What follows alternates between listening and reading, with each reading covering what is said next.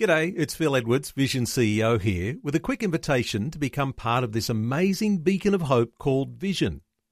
Together we can put our love into action to help people of all kinds build or rebuild their lives on the truth of God. Please consider the part you can play during our upcoming Visionathon appeal, remembering that it's your support that makes Vision possible, including this podcast.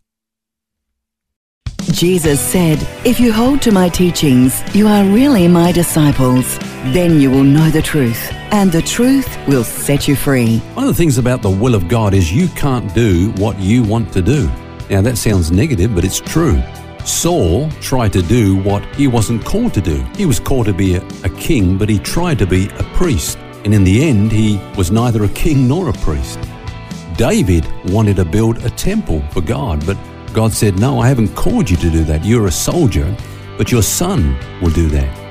You can't do what you want to do, but here's the good news. You can do what God wants you to do.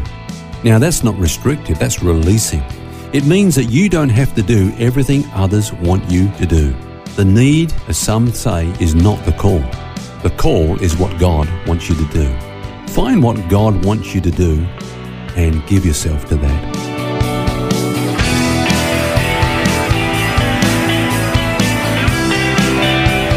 This is Set Free with Ken Legg. And hello and welcome to Set Free with pastor and author Ken Legg. And we're looking at the subject of ministry gifts this week. And Ken, yesterday you shared with us that every Christian, without exception, every single one has received special grace from God to minister in a certain way. You made the point that discovering that gift isn't rocket science. In fact, you said we would be amazed at how easy and natural it is to discover that gift. Some people, though, may be struggling with that idea. You said that it starts with the desire of our heart. Just recap on that. Yeah, God works in us to formulate desires that are in accordance with our spiritual gift. The next thing I would say that's pretty closely related to that, Phil, is that our gifts motivate us. There's a motivational force in the gifts that God has given to us. For example, in Romans chapter 12, which is one of the fullest passages in the New Testament on ministry gifts, Paul lists what we call 7 motivational gifts. They are teaching, administration, serving, giving, exhortation, mercy, and prophecy. And these gifts motivate us in different ways, and that's why we respond and react to life differently. I'm a teacher, and I'm constantly gravitating around study and ways that I can share what I've learned with the body of Christ. That's my motivational gift, and it's just a force that's operating in my life. That's what you're doing here right now. Exactly. It'd be pretty boring if we were all the same, though, wouldn't it? Absolutely. That's a good point, actually, Phil. I mean, I've never been to a church that's full of teachers or full of prophets. Probably a good thing. Well, it's the way that God's ordered things is just amazing. There's different gifts in every church because we are a body. Yeah, but if we acted all the same, we'd all be all over the top of each other and competing with each other. And I guess what you're saying here, one of the reasons that we all respond differently to different things, different situations, is that God has wired us all differently according to those spiritual gifts that he's given us. Yeah. There's a story I heard. It's done the rounds for quite a bit now, so some of our listeners may have heard it, so forgive me if you have, but it really does illustrate this point very well. It's the story of a couple that was invited to a house where other guests would be there for a meal.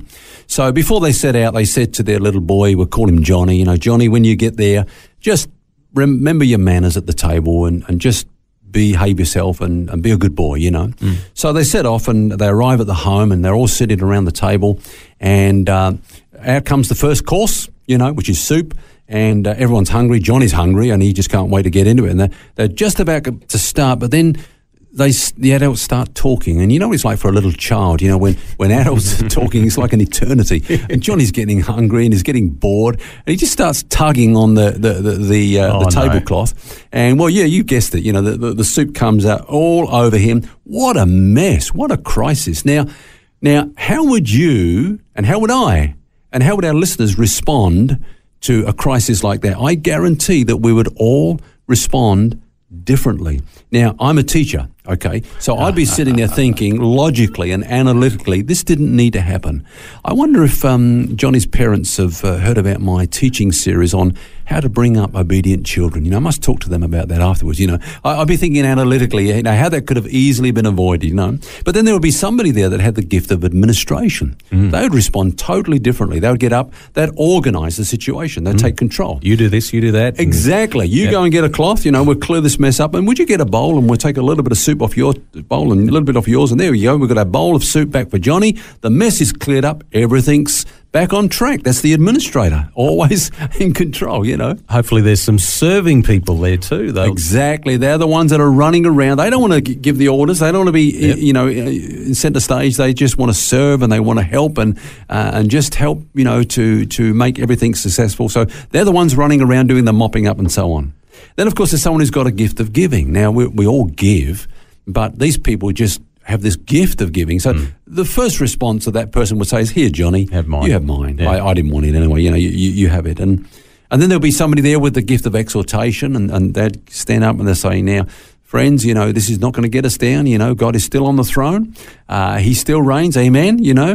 God is good all the time. God is good. And, they'll be sort of whipping everybody up in a positive state of mind. And that's the gift of exhortation. But then there'll be somebody there with the gift of mercy. Now, a lot of these other gifts, they're task-oriented. But nobody's thought about Johnny, So somebody would just come alongside Johnny, who's now crying, He's caused all this drama. And they just put their arm around little Johnny and they say, come on, Johnny, everything's going to be all right. Your daddy's not going to smack you when you get home, are you, Daddy? No, we all make mistakes. I spilled my cornflakes this morning and it happens. This sort of stuff happens. Now, I'm just wondering here, what does the person with the gift of prophecy do? Well, they're going to say, obviously, I knew this was going to happen. I just sensed something. If they had a real gift of prophecy, wouldn't they have said that before it happened? Well, a lot of prophets seem to come out with these words after the event, don't they? But seriously, what I'm saying is the next time you're in a crisis, you observe the way that you respond and you observe the way that others respond, and you'll probably find that everyone's responding differently, and that's because our gifts motivate us in different ways. We are all wired very differently, and as I said before, it'd be pretty boring if we were all the same, if everybody was like me or everyone was like you. What a boring, bland world that we would have, and God in His wisdom has given us different spiritual gifts. That's right, and one of the dangers, though, Phil, is this, that let's take the server for example. We said that's the one that's really running around and mopping up and doing all the work, all the manual work. Now they really could have the temptation of saying, why isn't anybody else doing this? How unspiritual everybody else is. There they are, just sitting there at the table, folding their arms and leaving everything up to me, and I alone am serving the Lord, Well, it sounds very much like the story of Mary and Martha,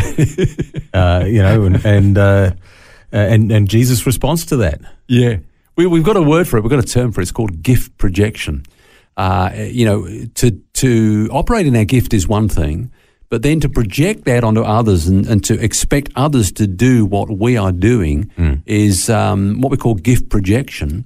And they're not going to do what we're doing because, as you said, they're wired differently, they've been gifted differently, and so therefore their function in the body of Christ is different. And it seems like they're unspiritual because they're not doing what we're doing, but they're being obedient to the call of God upon their lives. And that can be very, very frustrating, can't it? If you focus on, this person isn't doing this, I could do that, that's the way they should be doing it. Yeah. But we actually need to stop and take stock, not only understand what's our spiritual gift, but what's the spiritual gift of these other people that are around me, my family, my friends, whoever it is, and recognise, they're strong in this area naturally because that's how God's made them. But in this area over here, maybe that I'm strong in, they're not, and that's cool. Yeah.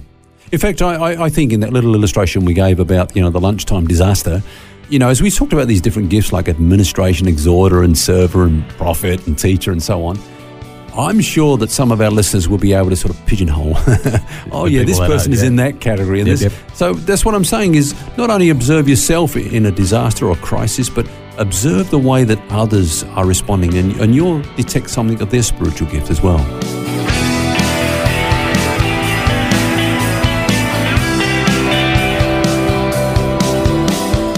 And we'll have more for you tomorrow as we look at discovering our spiritual gifts. Until then, remember, you don't have to carry that baggage because God wants you to be set free. For books, DVDs, small group studies and other resources from Ken Legg and details about Ken's ministry, visit the Vision Christian store at vision.org.au. That's vision.org.au.